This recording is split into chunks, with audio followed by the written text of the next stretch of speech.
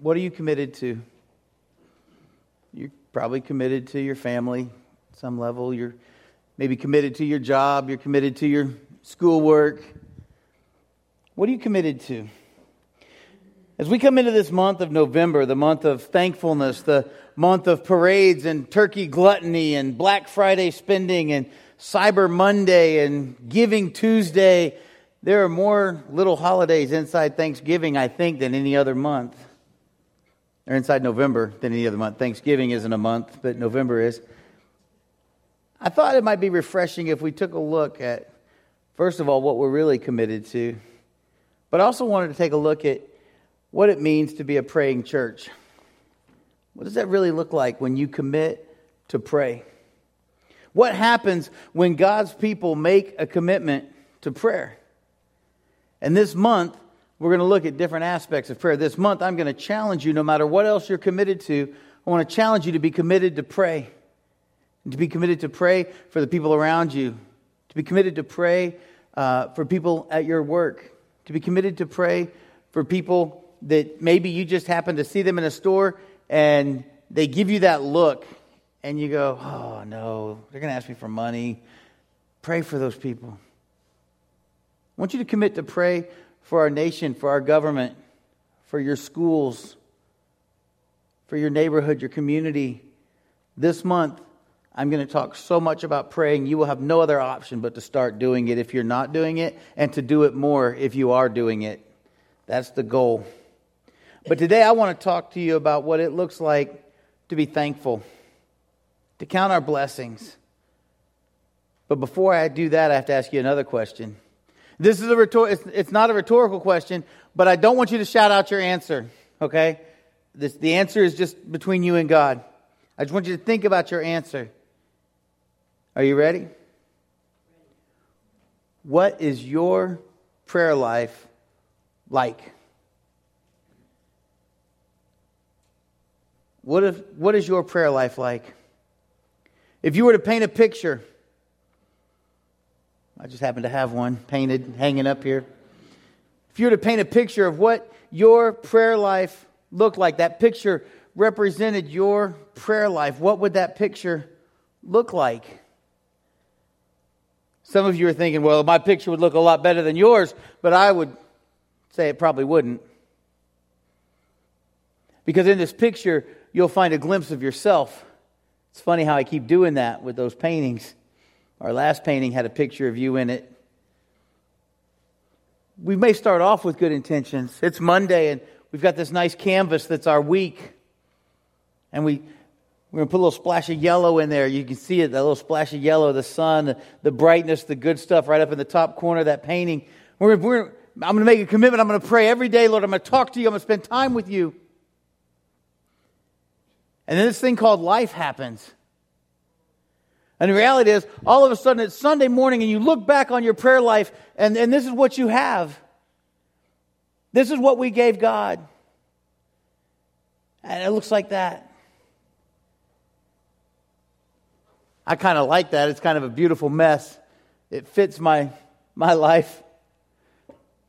But the reality is that's kind of how our prayer lives look.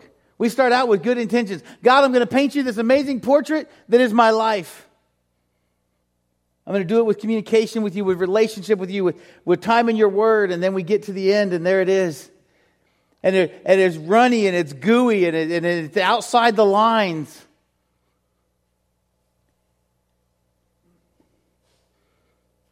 And then we come to church and the preacher says, hey, let's talk about counting our blessings. And you're like, do you know the week I just had? I don't know that there was a blessing in that week. The preacher's going to say, hey, we're talking about being thankful. Thankful for what? Do you know what I went through at work this week? Do you know the conversations I had with my spouse or with my ex-spouse or with my kids or with the neighbor we got in a fight? I don't know. But yes, I expect you to begin today counting your blessings and being thankful. I want you to be thinking of what you need to do to transform your prayer life from something that may resemble this painting to something that reflects quality time spent with God in prayer. While you're doing that, you also may have noticed some additions to the auditorium this morning. I spoke about them a little bit earlier. These prayer boxes up here at the front. There's one in the front and there's one in the back. And I gave you all those little pieces of cardstock. I want you to hold those in your hands while I'm preaching, because I want you to begin to think about the things that you should be sharing with God. Maybe it's things that you're trying to deal with on your own. Maybe it's a struggle. Maybe it's an addiction. Maybe it's just life. But I want you to think about some of those things and just write it down on the card. Anytime this month, you can come and place it in one of these prayer buckets. We're not going to read them, but at the end of the month, I've got something really cool that I'm going to close this out with, or at least I think it's cool. And I'm excited for it. But it only works if you guys do your part. So if you don't want people to see you put a prayer in that bucket, that's fine. You can come tomorrow. Come in during the day on your lunch break and just walk in, stick it in there, and move on. But I want you to hold those in your hands. I want you to write down something that you need to share with God, good, bad, or indifferent. Maybe you just haven't said thank you to Him with real sincerity in a while. Maybe you haven't taken time to just count your blessings, and you just want to start writing down your blessings while I'm preaching today. Write down the things you're thankful for. As we talk about what it looks like to count our blessings and to be thankful. Will you pray with me? Father God, this morning we come before you. We're preparing to open up your word, to see what it is to truly be thankful to you. We're going to get a glimpse today of how we can count our blessings, even in the midst of horrible, bad things. Lord, I pray that as we take this time, as we look at your word,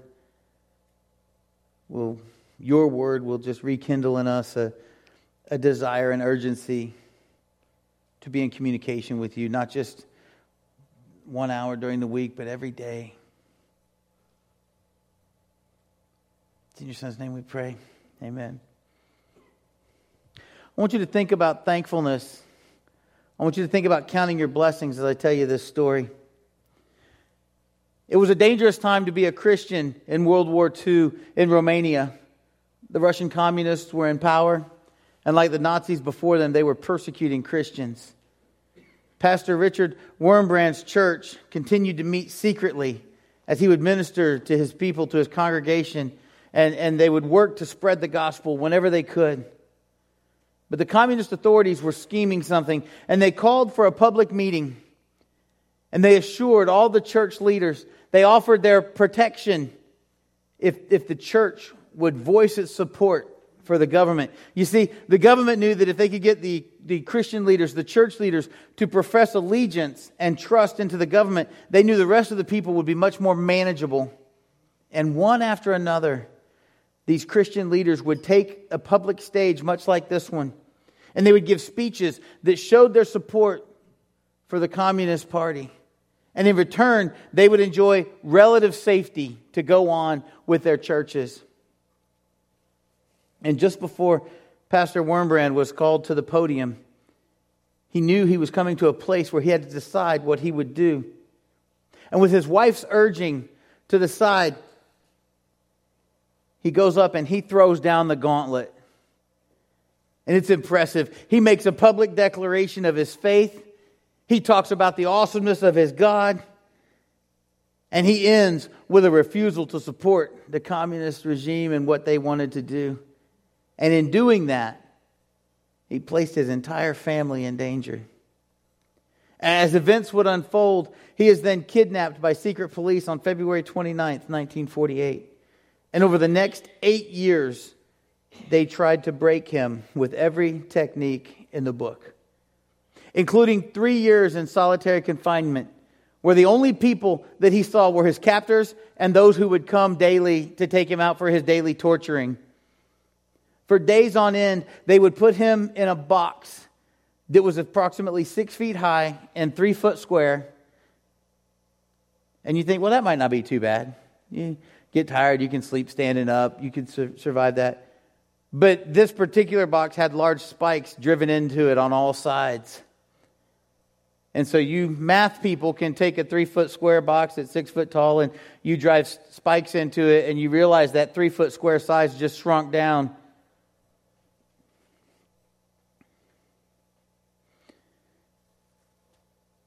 So when you become too weak or too tired to stand, the only comfort you find is leaning against the spiked walls.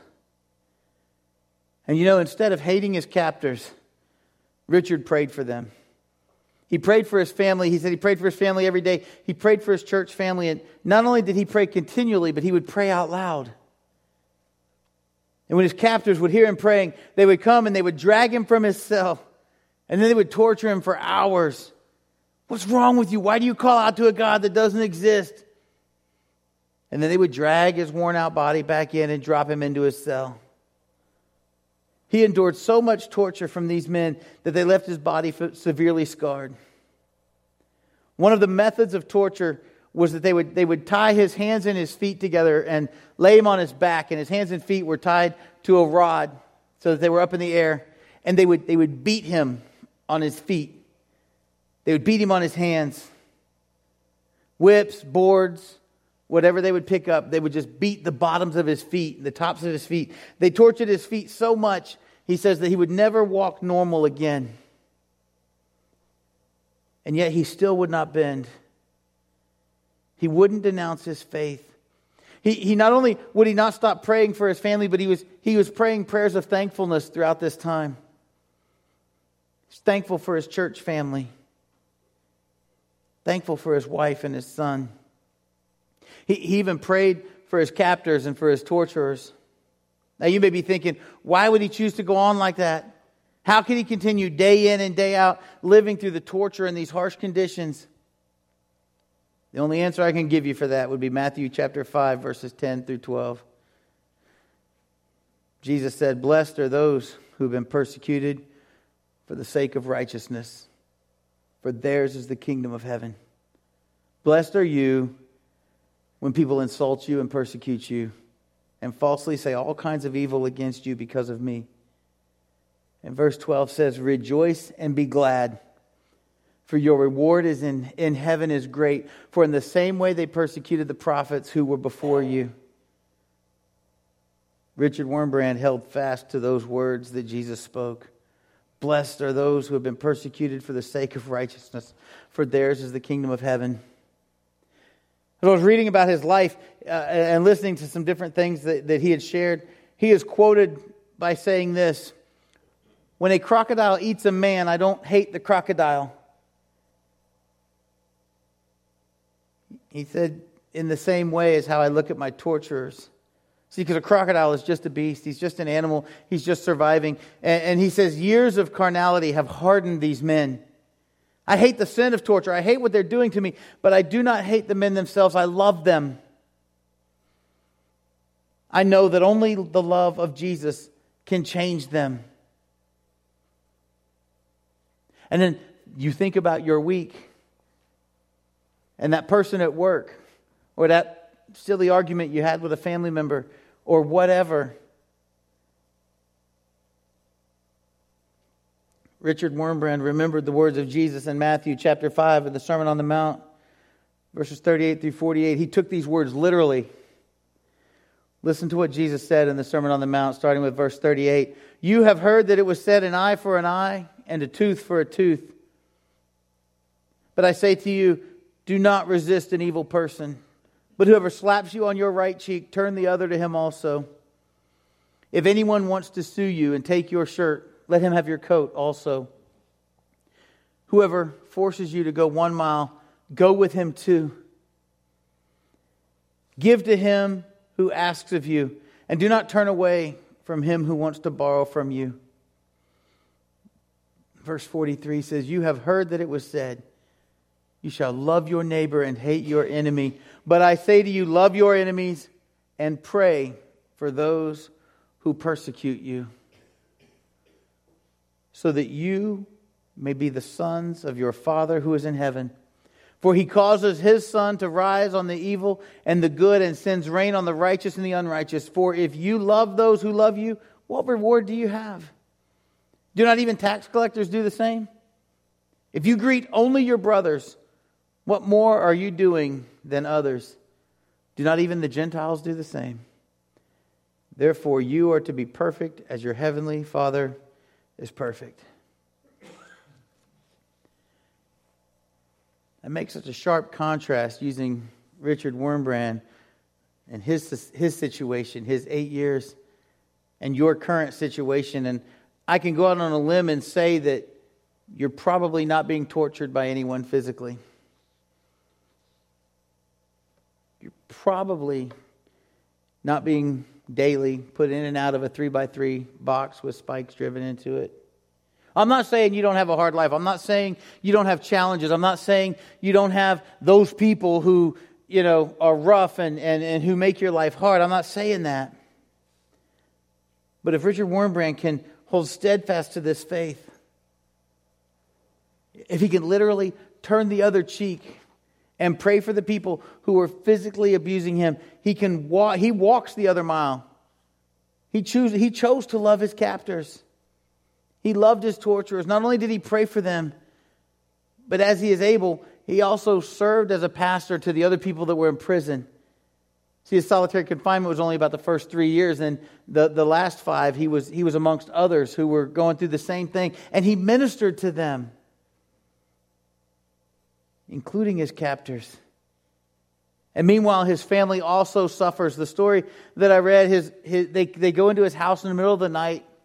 The same people, they kidnap his wife. She's forced into a labor program for 3 years. His son is immediately orphaned, left in the house at around 12 years old. But both Richard and his wife continued to walk on faith. After he was finally released, he was overjoyed to discover that his underground church was still gathering for worship and encouraging one another. That was something he had prayed for. Lord, don't let them separate. He went on to use his experience to help people around the world understand how Christians and others were being treated behind the Iron Curtain. He actually spoke to our Congress one day, and the story is that as he was speaking to Congress, he took his clothes off. He showed them the wounds. He revealed 18 disfiguring scars that were all over his body that he received from that time in prison. His goal was not for punishment of his captors, but to share the truth of what is happening to Christians in other countries. I told you earlier today is the International Day of Prayer for persecuted Christians. And I thought his story was a good one to share as we talk about counting our blessings and being thankful no matter what the situation. He only wanted to raise awareness for other brothers and sisters who are serving Christ and paying for their devotion to Christ by enduring some of the things that he had to endure. His church, as I said, when he was released, was still active, still praying, still serving in the community. They lived out, this underground church lived out what Paul shared within the book of Romans, in Romans chapter 12, verses 9 through 21. When I read this, I want you to think about your week. Think about your life. See how you compare to these words. Verse 9 says, "Let love be without hypocrisy. Abhor what is evil and cling to what is good." This little church without a pastor continued to grow and serve and take care of people in the community amongst persecution happening. Verse 10 says, "Be devoted to one another in brotherly love. Give preference to one another in honor, not lagging behind in diligence, fervent in spirit, serving the Lord, rejoicing in hope, persevering in tribulation, devoted to prayer." Some translations say committed to prayer. Contributing to the needs of the saints, practicing hospitality. Bless those who persecute you. Bless and do not curse. Rejoice with those who rejoice and weep with those who weep. Be of the same mind towards one another. Do not be haughty in mind, but associate with the lowly. Do not be wise in your own estimation. Never pay back evil for evil to anyone. Respect what is right in the sight of all men. If possible, so far as it depends on you, be at peace with all men. For 8 years, I want to pause right there for a second. For 8 years, Richard Wurmbrand was in captivity. But he was at peace with those men. Verse 19 says this, never take your own revenge, beloved, but leave room for the wrath of God, for it is written, vengeance is mine, I will repay, says the Lord. And verse 20 brings this all together. I will repay, says the Lord, but if your enemy is hungry, feed him. And if he is thirsty, give him a drink. For in so doing, you will heap burning coals on his head. Do not be overcome by evil, but overcome evil with good. I don't know who that person is that just makes your life miserable. But verse 19 says, never take your own revenge. Leave room for the wrath of God, for it is written, vengeance is mine, I will repay, says the Lord. And he gives instruction. He says to us, if your enemy is hungry, feed him. If he is thirsty, give him a drink. That's hard to do. But when you do that, you'll be heaping burning coals on his head. And you will not be overcome by evil. The only way that someone like Richard Wurmbrand could go through the things he went through was he refused to be overcome by evil. His underground church refused to be overcome by evil. His wife refused to be overcome by evil. They refused to take their own revenge. If I had to pick a verse that encapsulated Richard's life, I would pick Matthew 5:44. But I say to you, love your enemies and pray for those who persecute you. Because that's what he did. I have a short video clip that I want you to see that it shows just a glimpse of a reenactment of Richard's time in prison. Because the whole video you wouldn't be able to stomach. But watch this clip and listen closely.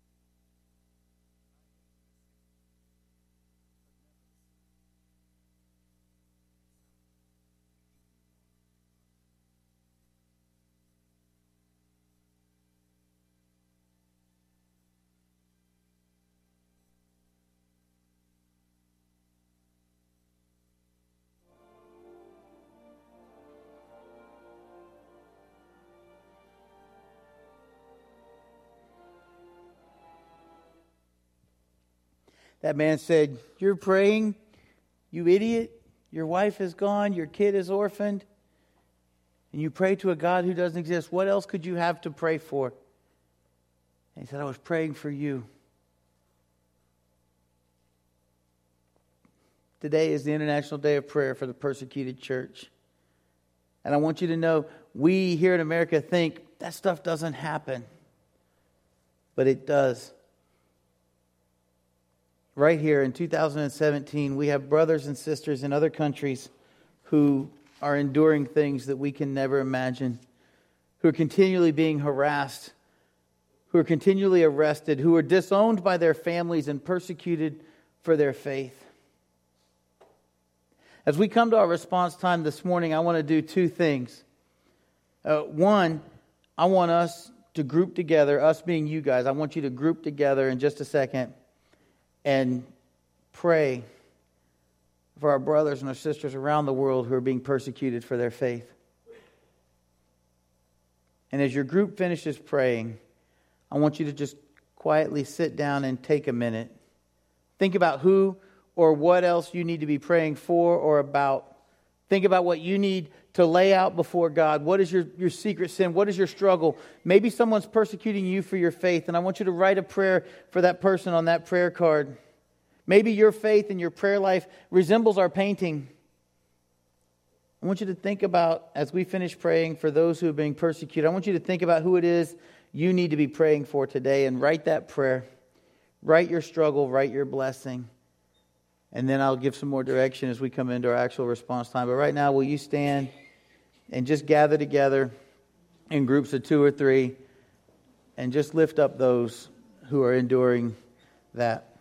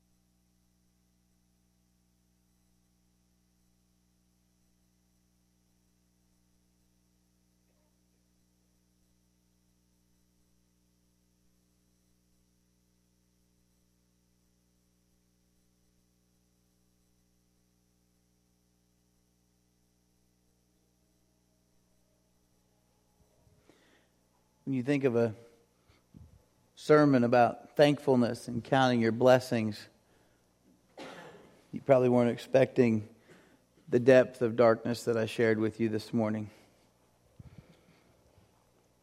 I brought that to your attention not just because it's the International Day of Prayer for Persecuted Christians, but because if someone like Richard Wurmbrand can go through the things that he went through, maintain his faith, maintain his belief, and maintain a love for fellow man in those circumstances, how much more should we be able to shine that light in this place, in this community, in your family? When I think of people, of Christians who maybe have a right or the approval to hate someone or to treat someone poorly, I would think that would be someone like Richard Wurmbrand. He earned the right to not love the people who were being mean to him. And yet he didn't choose that path.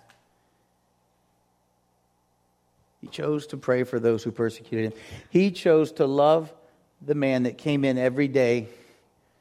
It would take him out, not for daylight, not for some sunlight, not for something nice, but to torture him, to leave a mark on his body that would never change. And he chose to love those people because he knew that what he had to gain in heaven was so much more than what he was giving up. I don't know the things that you struggle with. I don't know where you're at necessarily as individuals.